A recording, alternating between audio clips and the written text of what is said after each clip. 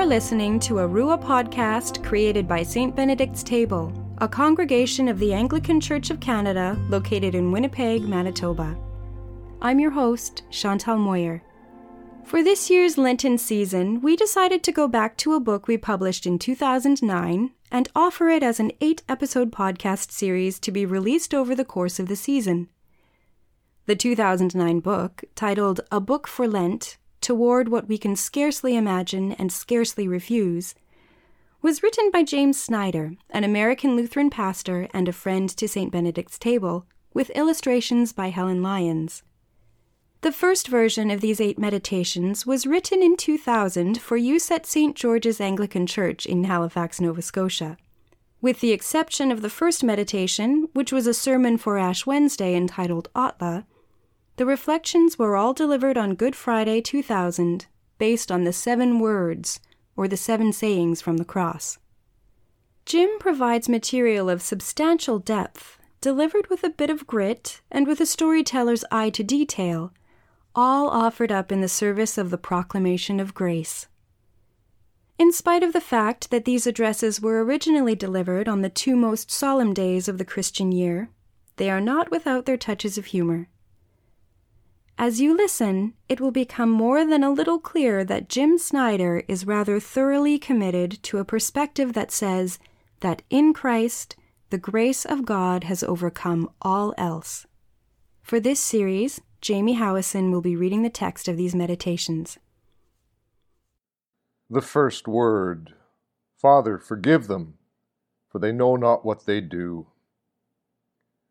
A man dies, executed by the authorities in a manner customary for those times, and we find it significant. According to the bulk of recent scholarship, he was just a Galilean peasant.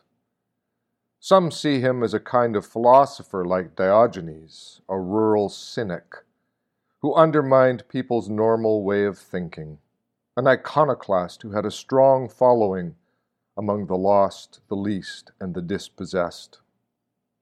But he made the tactical mistake of taking his cause from the backwaters of Israel into the metropolis of Jerusalem, the center of power, at the wrong time, during Passover, a time when the civil and religious authorities were acutely sensitive to any potential disturbance. For there were thousands of extra people in town during that festivity, and crowd control would have been a high priority.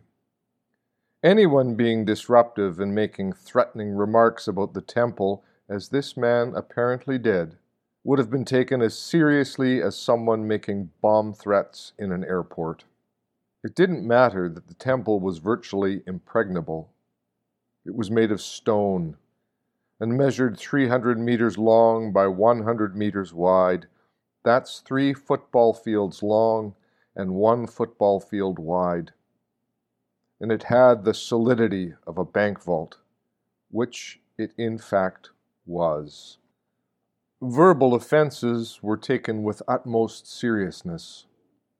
1 blasphemous or seditious word, 1 insult, 1 innuendo was all it might take for the authorities to respond with extreme prejudice, to summarily round you up and hang you from a tree as a deterrent, a most effective deterrent, I might add.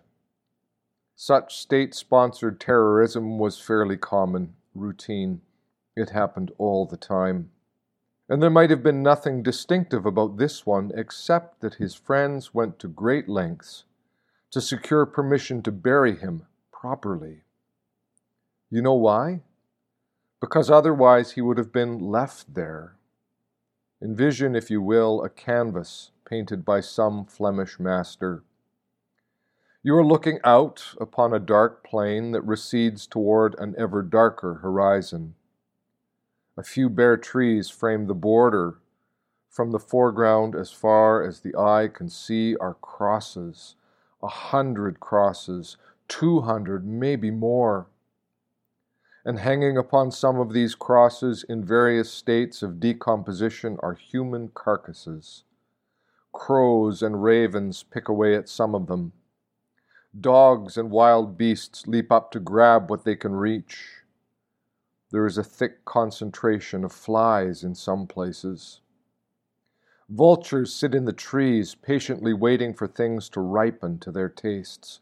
Bones and bone fragments litter the ground of this place, this God-forsaken place, appropriately named the skull. This is the epiphany inverted into nightmare. Its absolute antithesis, its utter negation. You want light? You will not find it here. All light is extinguished in this place, sucked into the bottomless hole of oblivion. Do you know that all the archaeological research done up to this day has yielded the remains of only one person who was crucified? Thousands upon thousands of graves have been excavated, and thousands upon thousands of people were crucified in that era, but only one of them has been found. Ponder that for a moment. People who were crucified had no name, they had no friends, they had no influence, they had no means. Therefore, they had no grave. They were simply left there, or they were tossed into a shallow grave that would have been quickly scavenged. And that was more ignominious, more horrifying, more humiliating than death itself. To hang upon a cross meant only one thing, that you were accursed by God. To hang upon a tree meant that God had abandoned you forever. What could it mean for God to hang upon a tree? For God to let himself be pushed out of the world on a cross, naked, debased, defiled, offered as food for wild dogs to devour. The author of all life and love, the creative force of the entire universe sucked into the black hole nothingness. The one who created us pushed out by us, rolled up and dropped into a dumpster. God abandoned by God. Does this induce ontological shock, spiritual incapacitation, or cognitive meltdown in you? Or is it just me? It's not conceivable, is it? No, it's not. And yet, for the people marked in the name of that Galilean peasant, this is where we meet our God. There, at this garbage dump, and nowhere else but there. I know we wish there could be a better place. We know better places. And it may extend out from here into untold worlds and marvelous wonders and dimensions, but I know almost nothing about that.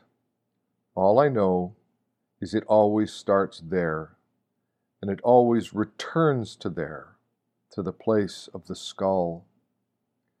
Because there, in this event, is where that word was first spoken, that decisive and irrevocable word, you are forgiven. For everything you do and everything you fail to do, you are forgiven. For every infidelity and every transgression, you are forgiven. For everything you fail to become in life, you are forgiven. And for every denial and for every nail you drive into his hands, you are forgiven. You are forgiven before you are even born. You were forgiven when you were just an idea in God's mind. And if you want to discuss theological subtleties here, if you want to quibble over the mechanics of forgiveness, the conditions to be met, our desire for it, and so forth, I cannot help you. You'll have to take it somewhere else.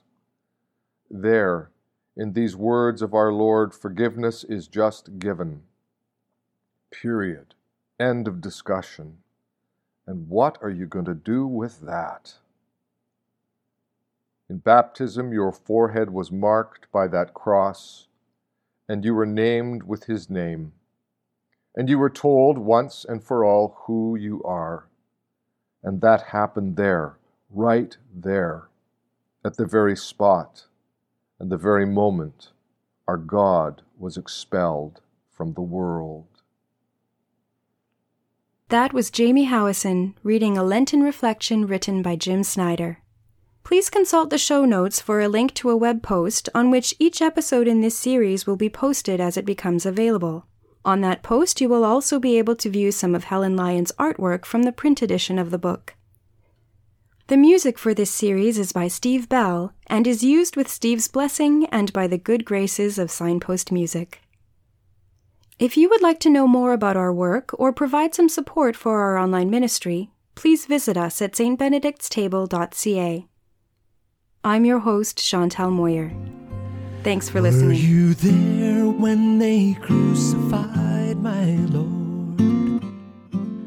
Were you there when they crucified my Lord? Oh, sometimes it causes me to tremble, tremble, tremble. Were you there when they crucified my